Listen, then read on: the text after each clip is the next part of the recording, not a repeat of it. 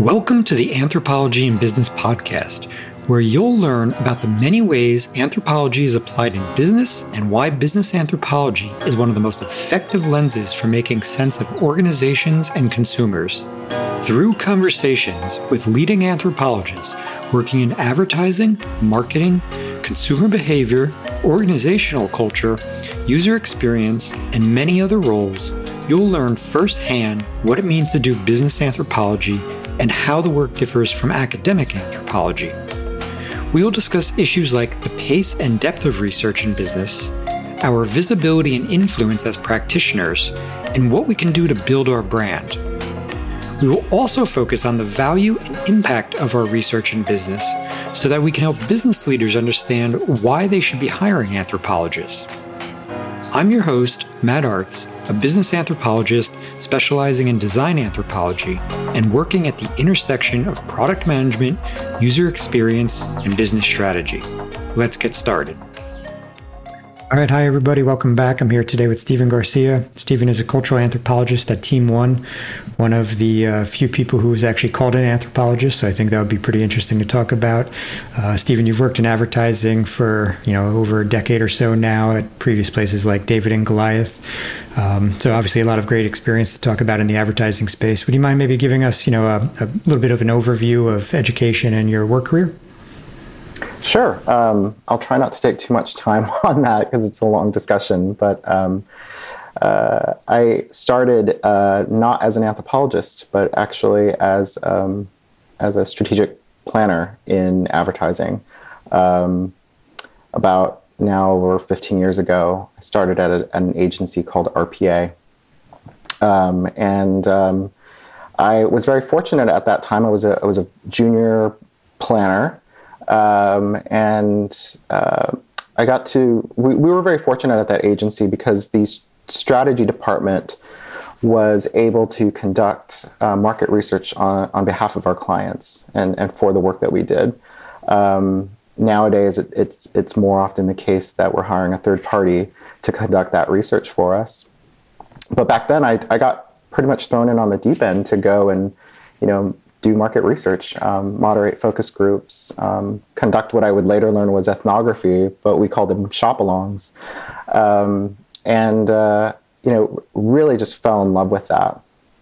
As my career kind of progressed and I moved up and onto other agencies, it became less and less the case where I was conducting the research or having a major influence on it. And I was becoming more of the consumer of the research. So our clients would hire a market research firm. We would be able to participate in the research as the agency, but we were much more the consumers. And oftentimes what ended up happening is that I would end up getting a report that I would have to make sense of, that I would have to make actionable, and that became a real challenge. I was never satisfied with the way the research was actually conducted, and so I came to a realization that I needed to go back to what I loved the most, which was actually conducting and producing research. And so midway through my career, I decided I wanted to pursue a graduate degree that would get me closer to do research. At the time, I explored a few different options. I decided an MBA wasn't quite going to take me in the direction that I wanted to. I wanted something that was going to teach me methods, that was going to kind of give me a good foundation in theory. I ended up meeting a couple of anthropologists through a mutual friend, and they pointed me to the University of North Texas and their applied anthropology program. And I had never heard of applied anthropology. I'd actually never even taken an anthropology course in my undergrad. So I was completely green when it came to anthropology, although my undergraduate degree was in media and culture studies at NYU. And so I was exposed to looking at, how, in that case, media shapes culture. And so I was already exposed to kind of some of the same social theorists and kind of the same frames and lens of looking at the world. Then I went on to pursue a master's degree at UNT And that was a really great, gave me a really great foundation to pursue anthropology. And at the time, I thought I was going to have to leave advertising in order to actually become an anthropologist. I thought, perhaps I'd go work on the product development side or in UX, or perhaps for a market research company. So as I was completing my degree, I continued to work. I continued to work as a strategist. Moved a couple agencies during that time. The advertising world, you move around quite a bit. But it was around 2016, I was near wrapping up the program at UNT, and a really good friend of mine contacted me one night and said, "Hey, my agency is looking for an anthropologist." And I was like, wow, that's interesting. I'd love to hear more. So he got me in touch with the hiring manager, who was a good friend of his. We had a conversation, and it really was the perfect match, not only in terms of, the right opportunity, but also my experience really was crucial for getting hired at where I'm at now, which is Team One. And so I was able to bring both strategy experience, having a background on the categories that the agency worked on. So I worked on automotive for a long time. We specialize in premium and aspirational brands, luxury brands. And so I had exposure on that as well. But then I brought this kind of new third layer of training and knowledge in anthropology, which is what they were really looking for. And so I've been at Team One now, going on 5 years. And it's been both an exciting time and a very challenging time. But I've been able to build a practice. I've been able to integrate the practice into what we do in our strategy development process and our creative development process. And then more and more, I've over the years become very client facing. I'm put in new business pitches quite a bit. When there are specific qualitative research needs, I'm very much brought into conversations with clients about that.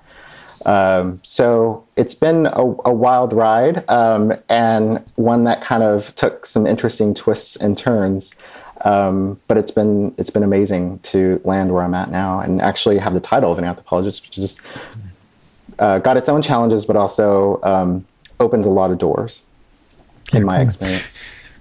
Yeah, well, thanks for sharing all that. And, it's interesting. One thing you said about how you came into anthropology, because actually I didn't say it in the intro, but you and I entered the same cohort at UNT, right? So, and I had never taken an anthropology course in undergrad either. So we both came in green, as you said.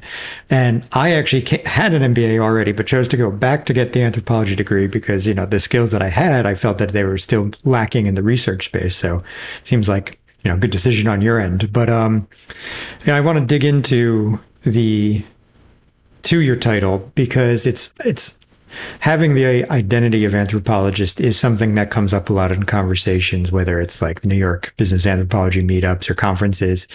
And so there's a lot of people out there who really want that title. And there's other people who say, I don't really care, whatever. And there's other people who say, well, it's actually just more helpful to even identify something else, such as UX researchers. So you just said that it's sort of a blessing and a curse. So can you maybe tell me why it's both? Yeah, and it's interesting. I've heard both arguments, and I've had that debate with myself about whether it was smarter to have the title or not. In my own experience, I've learned that it's become a huge advantage for me, because oftentimes, in advertising, we're very much open to new methodologies, new ways, anything that's going to get us smarter thinking, right? And so being able to leverage that for not only the work we do, but to sell that as a competitive advantage of how we do our work and how we do it differently. And so to have an anthropologist on staff not only just sounds really good, and oftentimes clients are very intrigued by it, but it also does affect how we changes how we do things. And I'm very lucky that I've been fortunate enough to have an impact and play a part in that. The challenge has been, and I think initially this probably was more of a challenge at the beginning when I started, but I was really struck one time I read something by Lucy Suchman, who talked about, how oftentimes anthropologists have a position in business settings as the other. And I really related to that when I read that. I came into Team One having worked at many agencies before, having been a strategist at that time for over a decade. And so it was a very familiar place to me, but almost overnight, by having the title of an anthropologist on my business card, I became different. I became exotic. I became the other.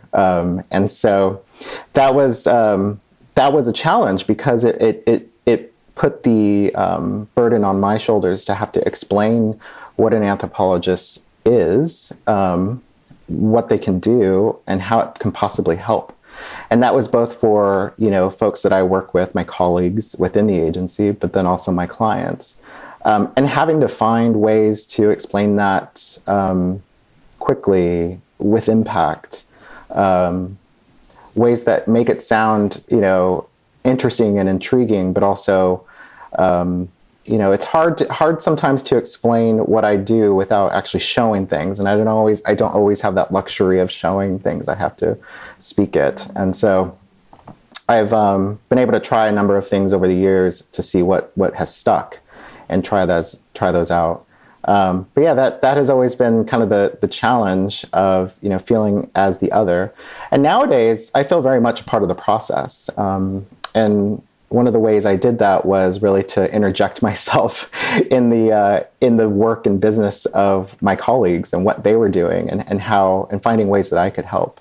So, but the title, I think is depending on where you're at, what industry, your company, the openness of the company has to some kind of new ways of thinking. It could either, in my experience, it has very much open doors. Now, what happens after that has been on me, and so that's been the real challenging part.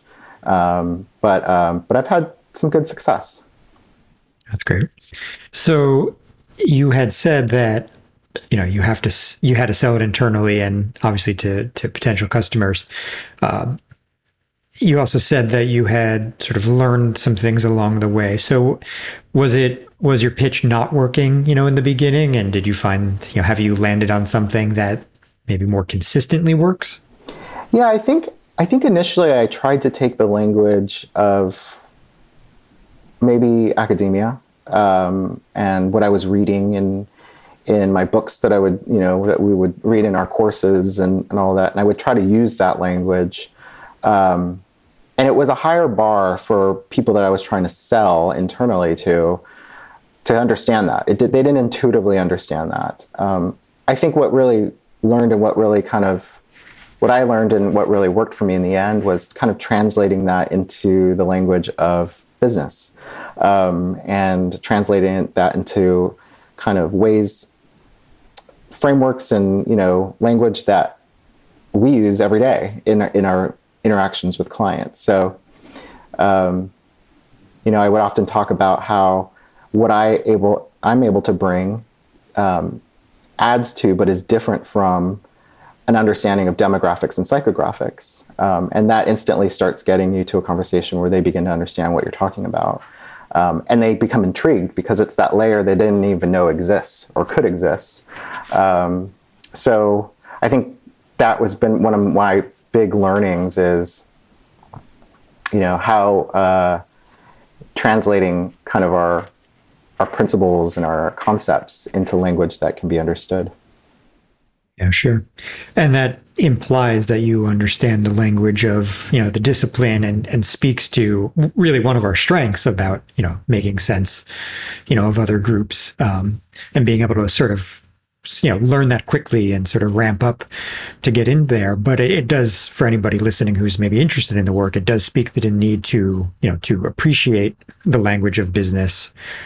Whether you agree or disagree with everything, that's maybe another debate, right? But we at least need to know it and really be an active player in that conversation.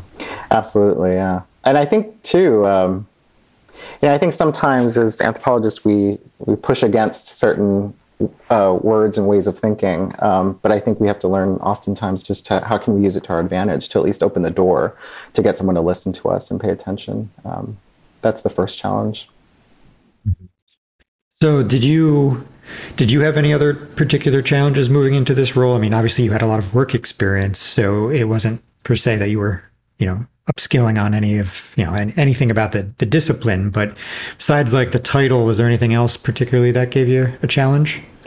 Yeah, I think, after that, and I guess at the same time, that the main challenge was building a practice and what that really means within the walls of an advertising agency.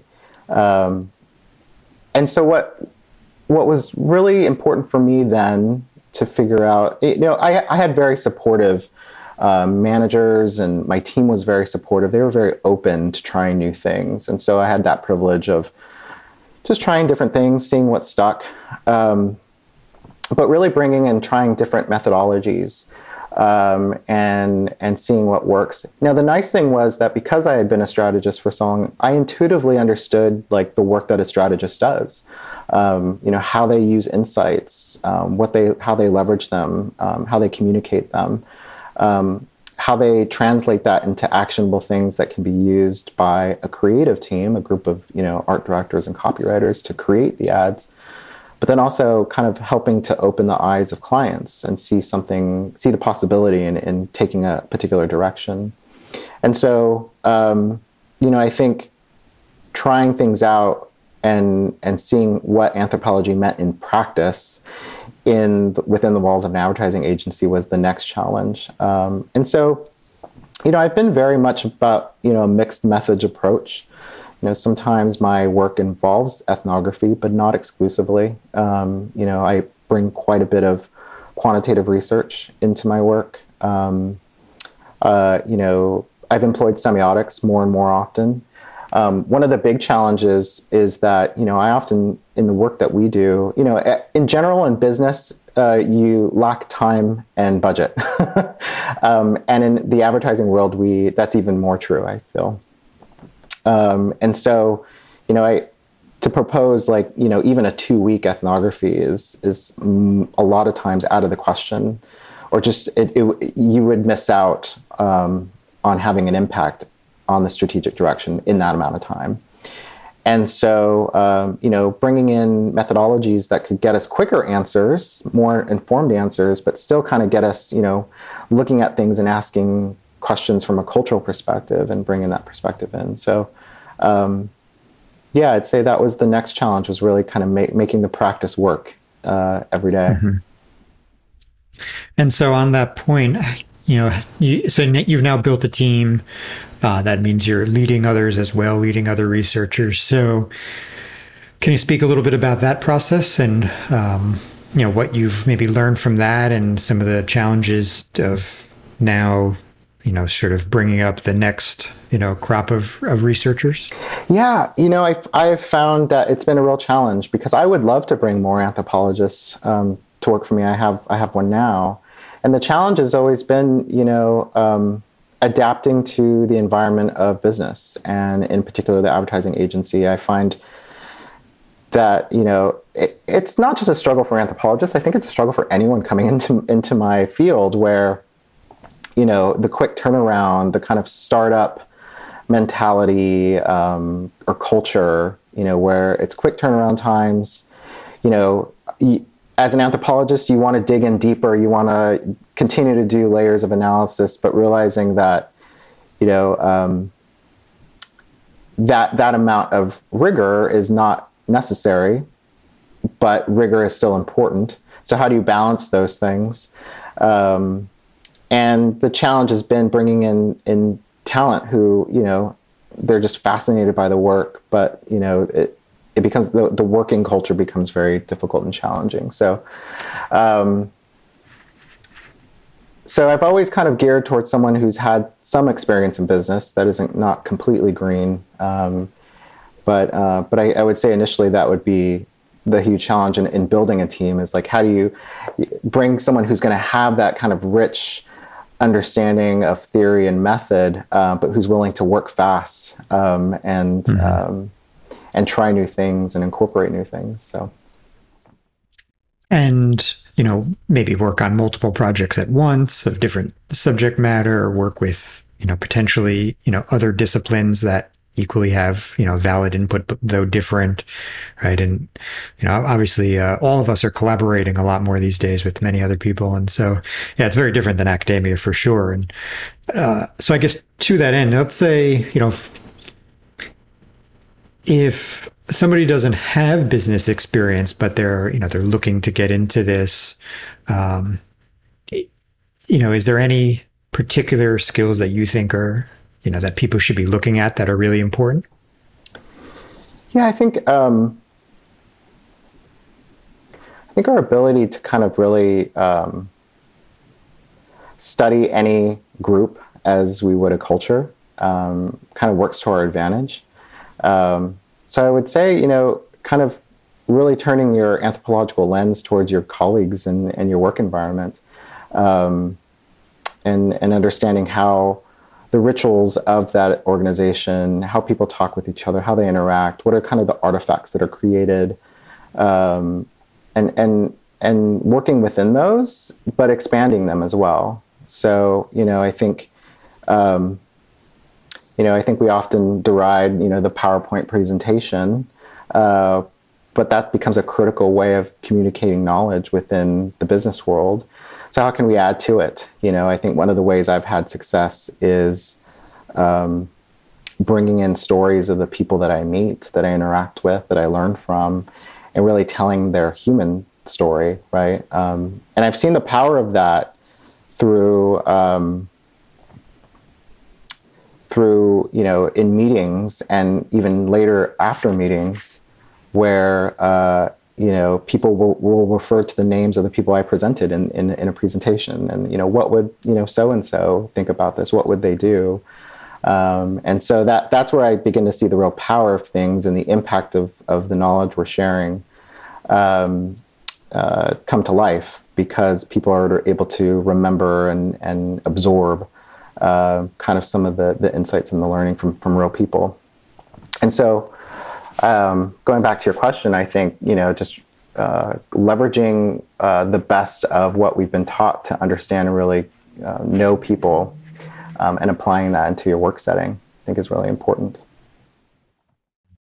Yeah, it's a good point. I mean, of course, the stories kind of really help color or bring life to the data. But, on that point, I'm wondering, how are you approaching that? Is it mostly textual, or are you also using, multimedia to really convey, the sort of emotion behind that, maybe? Yeah, I try to be as visual as I can, as the project would allow, and timing.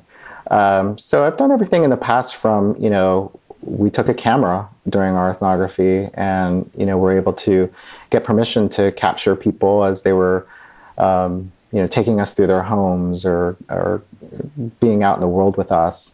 And working with, I'm fortunate that within the walls of Team One, we have a production studio, and able to have some really great editors put together some great research videos for us that really help tell the story of what we experienced out in the field.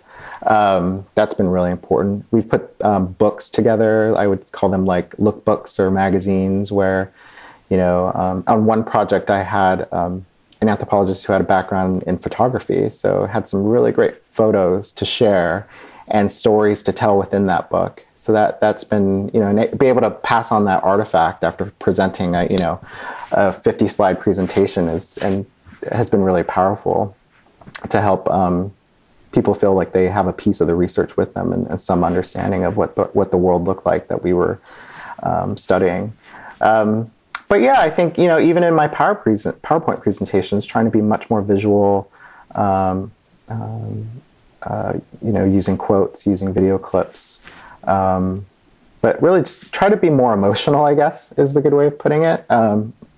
Helping people kind of hear voices, hear stories that are relatable, I think is one of the powerful things that we can do. I think being descriptive in the way that, that ethnographic description is something that's really powerful and it really changes minds. So trying to do that in more of my work has been kind of my goal.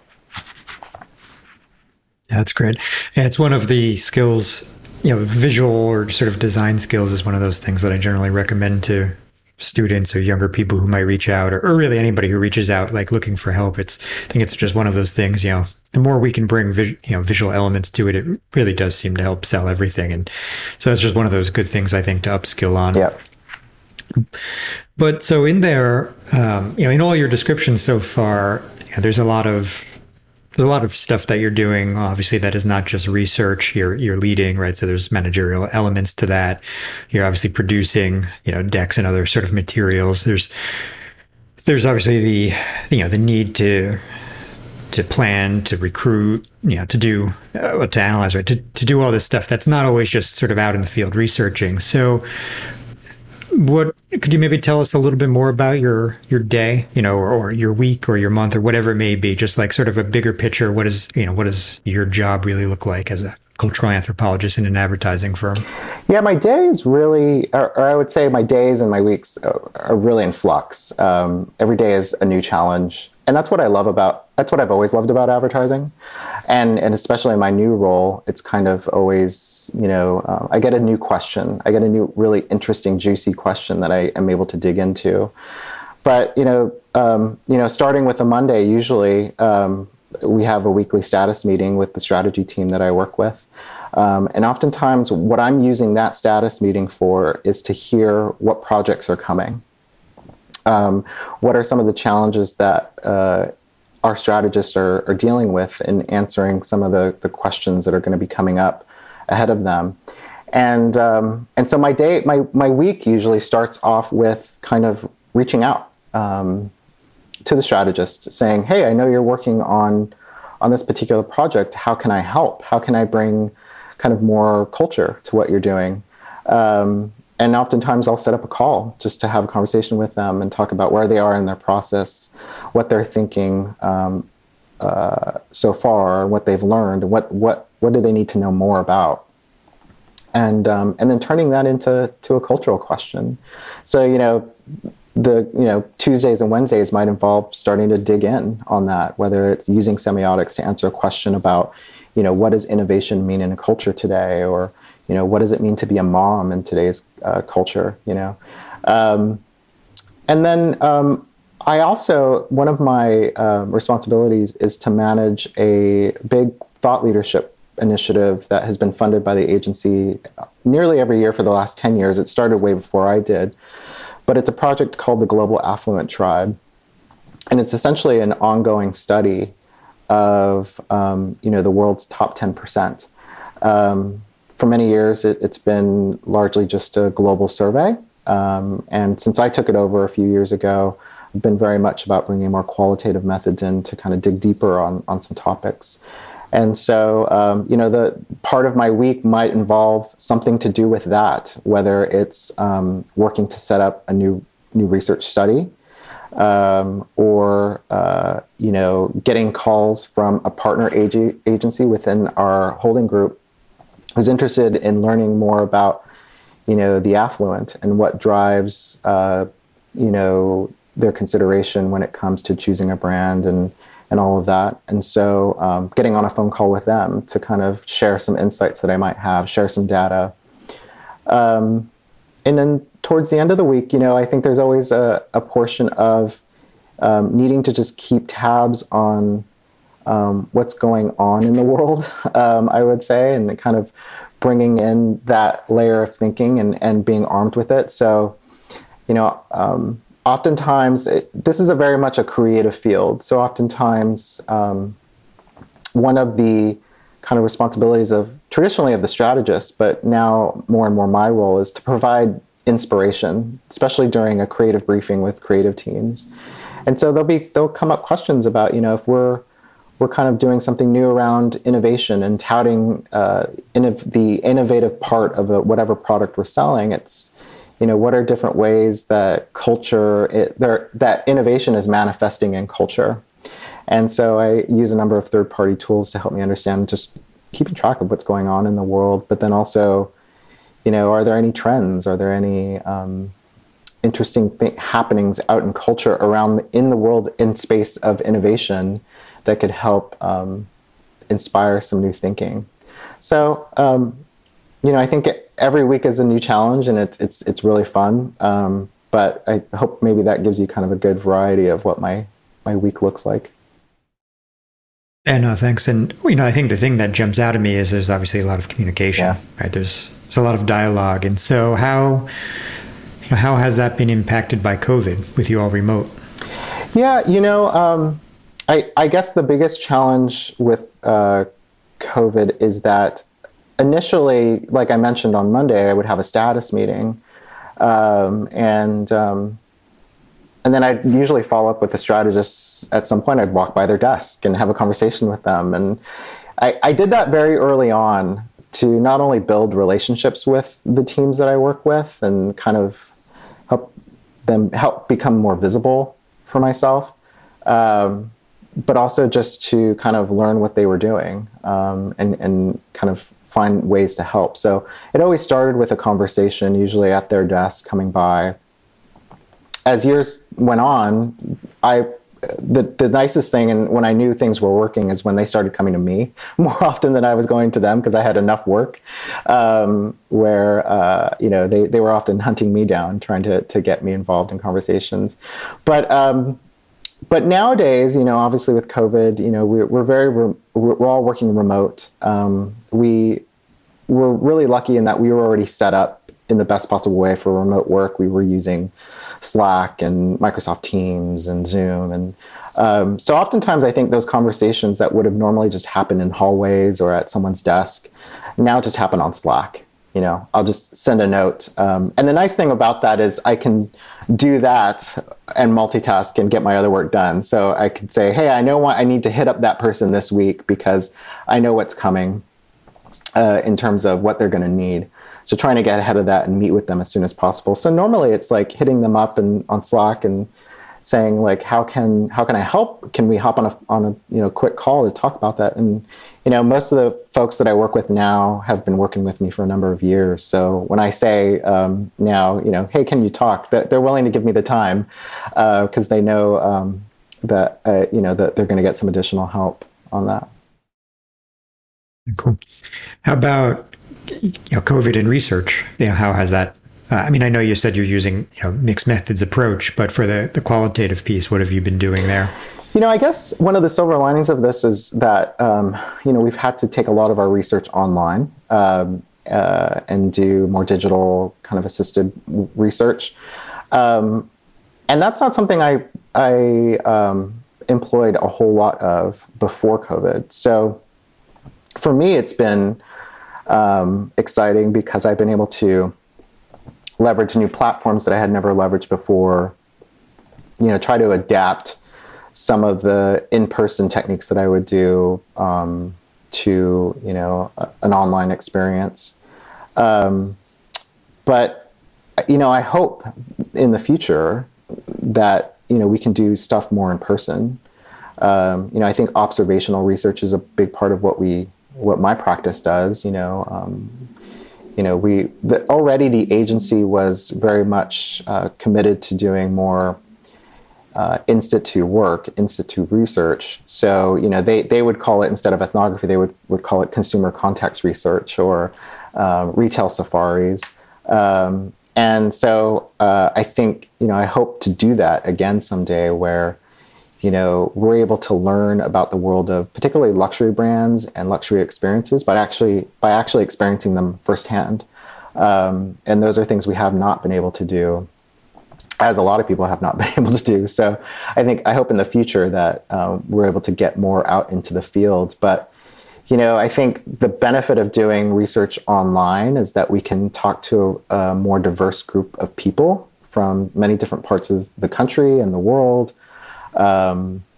It's oftentimes more comfortable for them.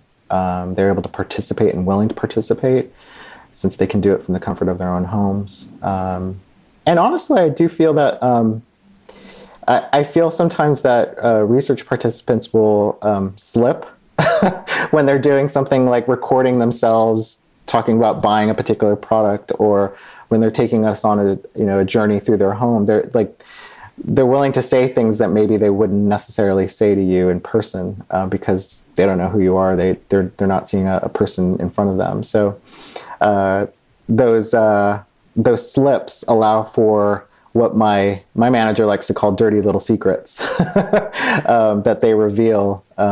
So I think going forward, digital was already kind of having an impact on research, and it will continue to be much more impactful. So. Mm-hmm. Yeah, it seems like many things with COVID, we've learned that it can work, and so we'll likely have some mix going forward. So ever since we met in 2012, you have been, I think working with luxury, at least some portion, right? I know you were working with luxury car brands back then. So, I don't talk to too many people who work in the luxury space. So maybe we can dig into that a bit. That might be, just interesting for anybody listening. And so, first off, you maybe want to just give a maybe brief overview of the type of luxury products you've worked on. Yeah, so I mentioned automotive. I've worked on quite a bit of luxury automotive brands, currently Lexus, but also Audi and Acura, as well as non-luxury automotive brands. So I'm pretty well steeped in the culture of automotive from a business perspective. But also luxury hospitality, the Ritz-Carlton, St. Regis. And so those kind of form the primary ones. But then also, there are many brands out there that, they may not be luxury brands, but they'll have premium priced products within their portfolios. And so kind of understanding affluent consumers, what their needs are, what their desires are. And I think when we talk about affluent consumers, we talk a lot about aspirations and beliefs, because luxury products, luxury brands, those are almost pure marketing. The quality obviously sometimes is better, but oftentimes it's a lot about making people dream and aspire to something and wish for something. And so that's been really interesting as an anthropologist to study all of that thing about how we make meaning through the products and brands in our lives. And so I think that's one of the powers of bringing anthropology to an agency that does focus on affluent consumers, does focus on premium price products, because it is a lot about meaning making and shaping that meaning making. Mm-hmm. And so two things I'd like to ask there. One is maybe about what sort of theories have helped you make sense of that all. And two, I'd like to maybe hear a little bit more about the just the sort of mechanics of conducting research, with people of affluence, and is that maybe more challenging or less challenging? Mm-hmm.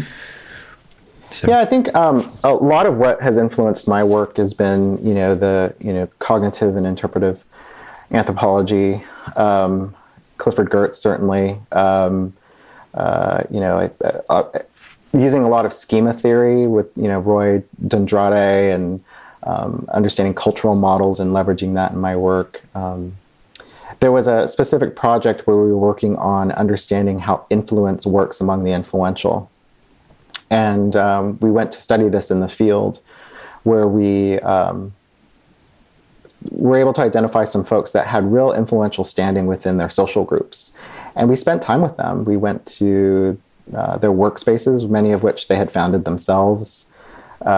We went to places where they kind of hung out. So a lot of them were members of social clubs.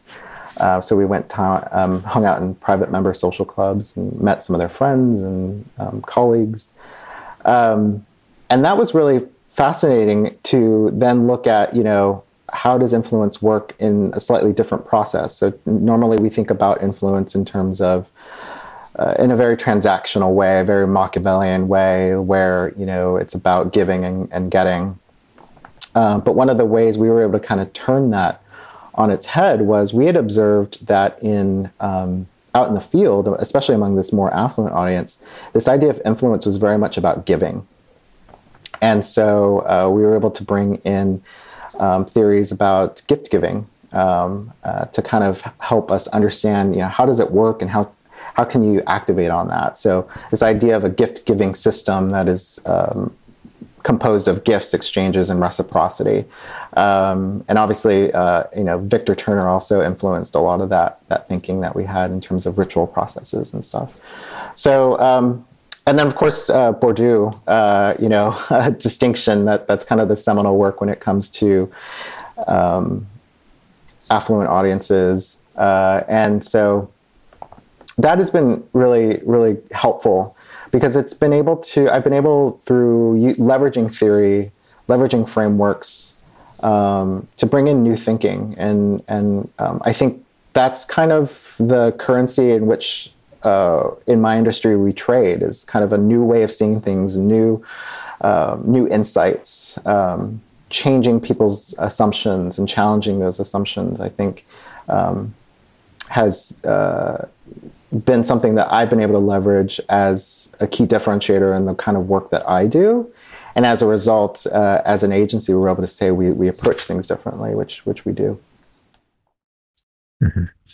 And so on that point, earlier you said when you were, selling anthropology, if you will, to your colleagues and customers, that you learned that you needed to reframe your language from the academic to the business. So how do you, in your work, which is ripe to bring in all of these theories, how do you really go about that? Are you unveiling the curtain and showing them kind of, where you're pulling your ideas from, all these frameworks? Or are you still repackaging that just to maybe pass along your insights that are guided by those theories? Yeah, I would say it's more of the latter. Obviously, if I'm bringing in a theory, I'll mention who the theory is from, and maybe a little bit of background on it, but really just getting into how does it apply to what we're working on now? How does it apply to help us understanding the problem that we're trying to solve in an interesting way? So, and then again, like I said earlier, I tend to be much more of a visual person. So trying to create that visual framework that can be communicated in a slide with some actionable insights that can be taken as a result of looking at it in this way. That has worked pretty well for me. And so, I always kind of play it to the audience. If some clients are very open and intrigued by that kind of work. And when I say clients, I mean both internal at the agency, the people I work with that I also consider my clients, but then also the external clients, the folks that hire us. And so, kind of trying to gauge what the appetite is for that level of thinking. And most of the time they're pretty open to it, as long as it helps solve the problem that they're trying to understand or solve in an interesting way. And in terms of going back to the actual sort of mechanics of researching affluence, so, did you have any challenges, with people of affluence wanting to let you into their circles, like say a private social club? Was that any particular challenges there that were interesting? And, how was everybody? Were they receptive? Yeah, I think, well, two things on that. I think it is a real challenge. It always is a challenge to find research participants, good research participants that, and it's particularly hard to find affluent participants because you won't find them in the traditional kind of, resources where we go to recruit folks from panels and whatnot. The higher up you go in income and net worth, the harder it is to find folks like that. And so I've had more success kind of through, more snowball sampling approaches where we kind of are able to find someone who can be our connection to a particular group, and recruiting that way.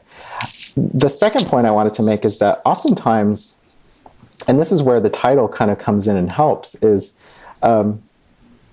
referring to myself as an anthropologist with an affluent person and wanting to kind of talk to them and study them, they find it fascinating. They're actually find it flattering that an anthropologist would kind of take an interest in them.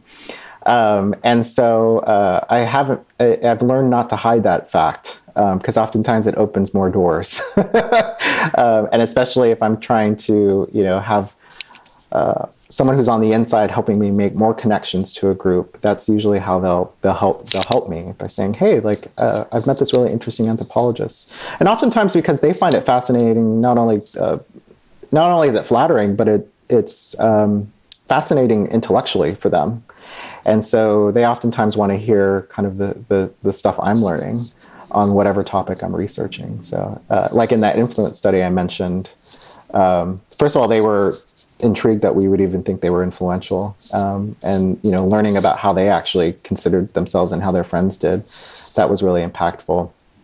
But then when they were able to introduce us as, hey, I met a couple anthropologists and they want to learn more about me and my friends, like, were you willing to talk to them? That tended to open some doors.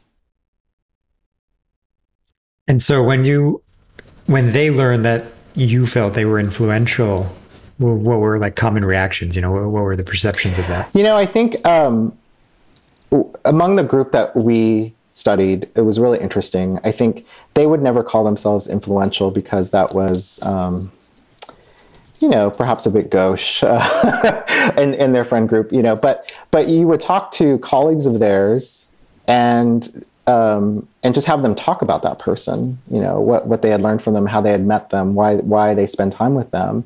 And they would describe them as influential people that they would look to for mentorship, for guidance, for connections, for, help, essentially. And so, I think it was a bit of like, no one would actually, if you call yourself influential, you're maybe not, but it's definitely the people in their circle would point to them as the influential ones in the group.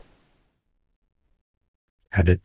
And how much, whether in any of the studies you've done for client projects or maybe this yearly survey, is there any difference between, wanting to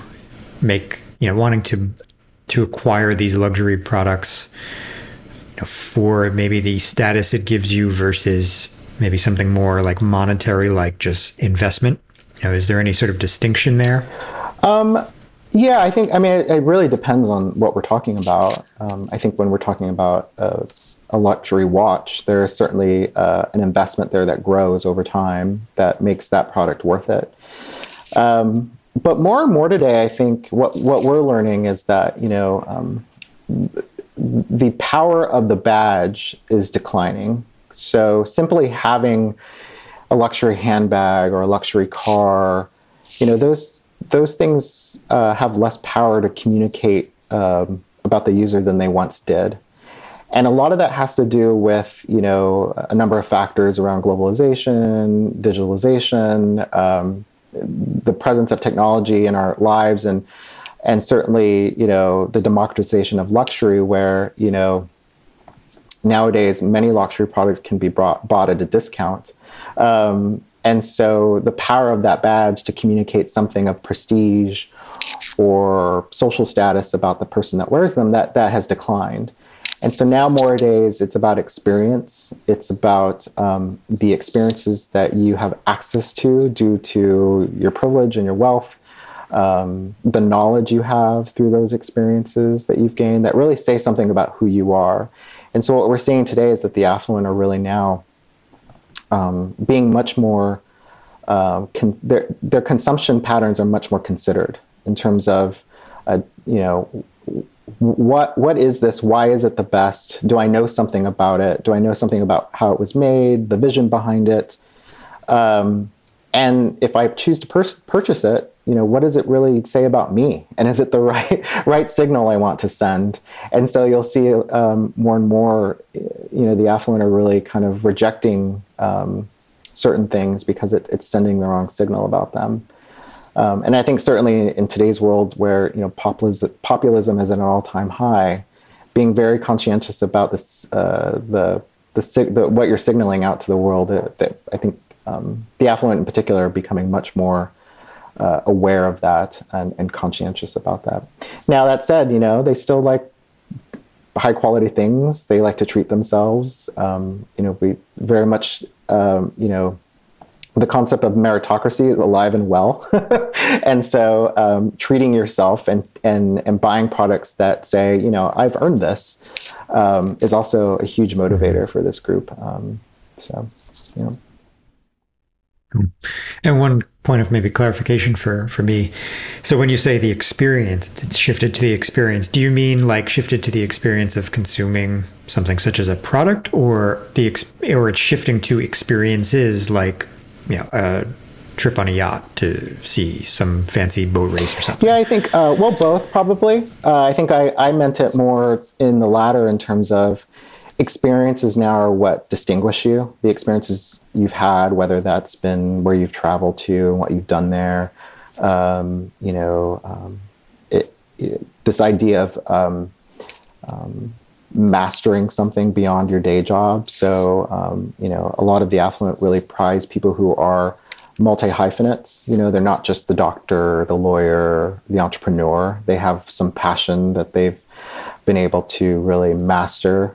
So in that influence study, for instance, we were often told about a particular person who was a lawyer by day, but then had a passion for music and became a DJ by night. And so he was a lawyer DJ. And that person was someone who had a lot of prestige and social standing within that social group, because they were really just interesting. And I guess when you're in a crowd full of overachievers who have gone to top schools and started companies, like doing something really interesting helps you stand out. But yeah, the experiences, I think the thing about experiences is that they're hard to replicate. So, someone might be able to buy a luxury handbag that you have that is even maybe better than yours, but the experience is hard to replicate, and that becomes unique and ownable by the person who's experienced it. So, when it comes to travel, it's not just being able to say you've gone to Paris or London on the weekend, but you went to some far off destination and had some transformative experience where you learned more about yourself, or maybe you disconnected and you found some peace for yourself. Those are things now that have kind of more prestige than the badge alone. Yeah, cool, fascinating. And just there, you mentioned the lawyer who turned DJ. You ever hear of? I think it's the current CEO of Goldman Sachs is also a DJ. Know that. Yeah, he has a SoundCloud account. Oh, wow. He's a multi-hyphenate. It's either the current or the former, but yeah, I'll have to find that. You'll find it.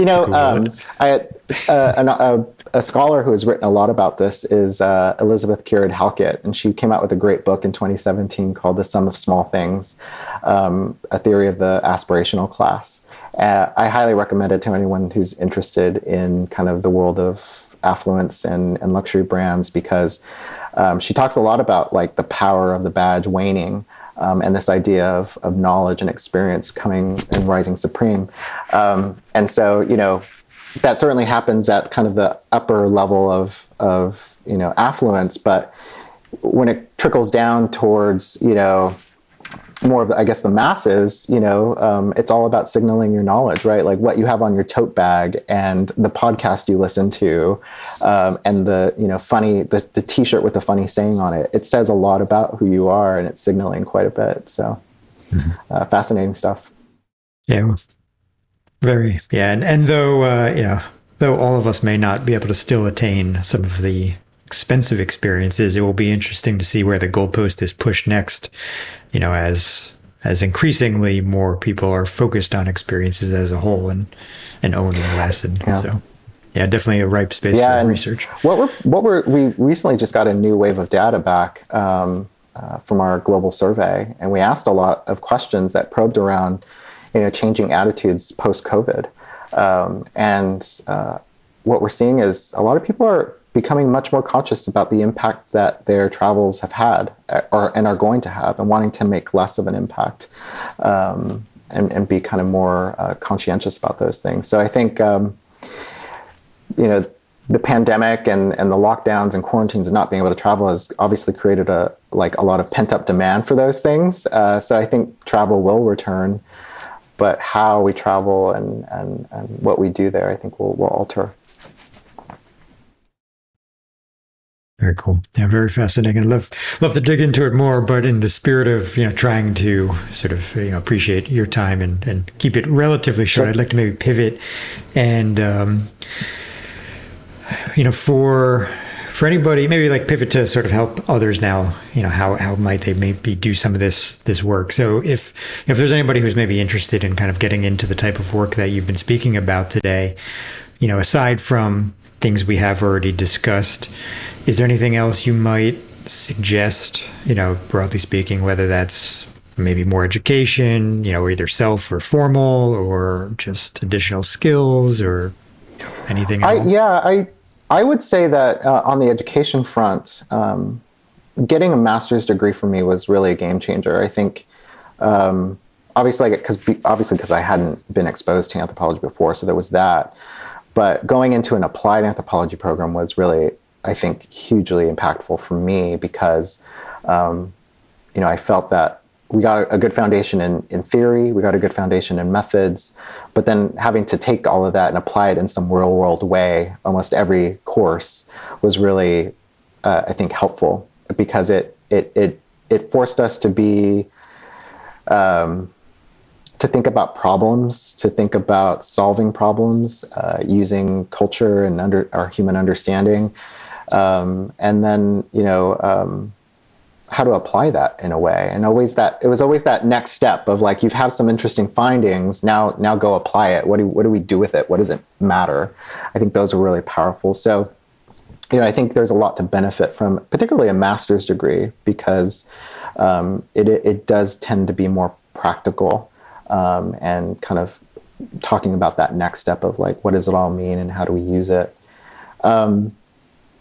In terms of other advice, I guess I would give is, I would encourage anyone who is an anthropologist, wants to be an anthropologist. I would encourage them to pursue a career in advertising and marketing. I think it's not common to have the title of a cultural anthropologist, even in advertising. But there are many anthropologists working in the field that are named other things. So, I was a strategic planner, or what we called an account planner many years ago. And there are still anthropologists who assume those titles and work in those roles. And I think, having that anthropological lens and way of looking at things has made me help our strategist and be a better strategist myself. And so I think for them, even though their title might not be anthropologists, they certainly use that way of thinking all the time. And then, of course, there's other opportunities to work in an advertising agency, in data analytics or social listening. We have UX researchers where I'm at as well. None of them are anthropologists, but that's a potential avenue for getting into advertising is through UX research. So definitely would encourage those to look into advertising as a career path. I think strategic planning is probably the quickest way in, because already, as a strategist, when that was strictly my role, I was talking to people, learning about people, using human insights as much as I possibly could to make the strategy that more impactful and more inspirational for the creative teams. So I think anthropologists can do a strategist job quite well. So I would encourage people to look into those. And then I would just, I think beyond going what I talked about earlier, which was about like kind of looking at the culture of business as a field to learn from and study and kind of pick up the language. I guess I would encourage anthropologists to kind of, if the business field is right for them, and one of the ways to kind of answer that is to think about, how do you want to work? Would you thrive in an environment where, things are quick paced, quick turnaround, but where you can have a lot of impact because you're part of the building process of something. If that excites you, and then one of the things that's great about I have found about being an anthropologist and from other anthropologists, like we're comfortable with the ambiguity almost, like we're comfortable going into the fog and not really having a clear sense of moving forward, but we get excited by the process of learning, investigating, figuring out ways and methods of actually answering and solving a problem. And we have the tools to help us do that. So I would say, if all of that excites you, pursue, business as a way of kind of applying what you've learned and what gets you going every day. Great. And, that brings up maybe one last question, which, your title is cultural anthropologist. You and I both went through the track at UNT, which, was more or less like the business anthropology track. And so, is there any reason you use cultural anthropologist over business anthropologist? And maybe how would you even define business anthropology? Yeah, I would say I play to the audience when it comes to that. Obviously, my title at the office is cultural anthropologist. That's literally what's on my business card. And so I assume that role. I think business anthropologist in the context I work in would probably add another layer of explanation that I wouldn't want to have to get into. But, when I'm around other anthropologists, I'll kind of use business anthropologist as a way of explaining that. I think, to my clients, it's, I oftentimes have explained that I, for many years, was a strategist in advertising, working in many of the categories, maybe the category that they're in. But now I'm bringing this new layer of training and knowledge to help inform and make us smarter. So it's, bringing anthropology to answer things and understand people has worked well for me. But yeah, business anthropologist, I have used it, and I think my identity is more there. I think certainly the Business Anthropology Summit in New York, the first time I went to that, I felt like I had found my tribe. I've gone to Epic, and Epic is fantastic. It's just the world of UX is not, I'm not as close to that, or and I don't work in a technology setting exclusively. So I don't always feel part of that tribe, but the Business Anthropology Summit has been great because I found others who either have worked in similar fields or adjacent fields, who have gone through the same challenges, and we're kind of like this smaller, excited group that's just excited to start something, and it's been nice to be a part of that. Yeah, great. So, to wrap up, is there anything that you'd like to mention? Anything that you're working on outside of work, or just anything that you're passionate about? Yeah, I think I have continued to find ways to explain what I do and build a method around that. So I think I'm really excited about building on what I've learned on my day-to-day job.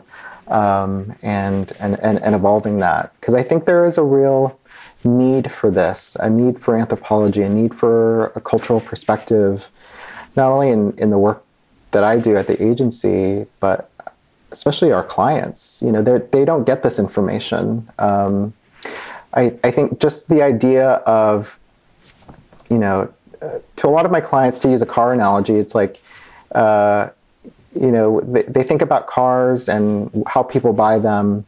They think of as a car, right? And the car is a social thing, right? It's a car in a garage, in a home, in a world out there. And I think bringing those insights that help inform how people actually shop and buy cars, for instance, is a really powerful thing for our clients to know. So I'm excited about continuing to push anthropology in the field, and helping clients with kind of new ways of thinking. So that's kind of what drives me, and I find really exciting. And when I see eyes open with clients, and they understand something a little bit more intuitively because I've been able to bring them something. I think that's really, really powerful, and that's what drives me. But yeah, that's what I'm excited about.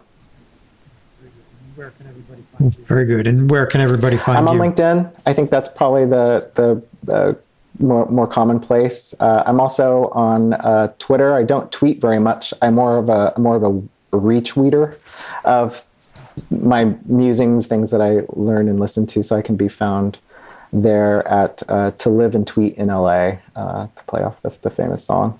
So those are two places I can be found. Great.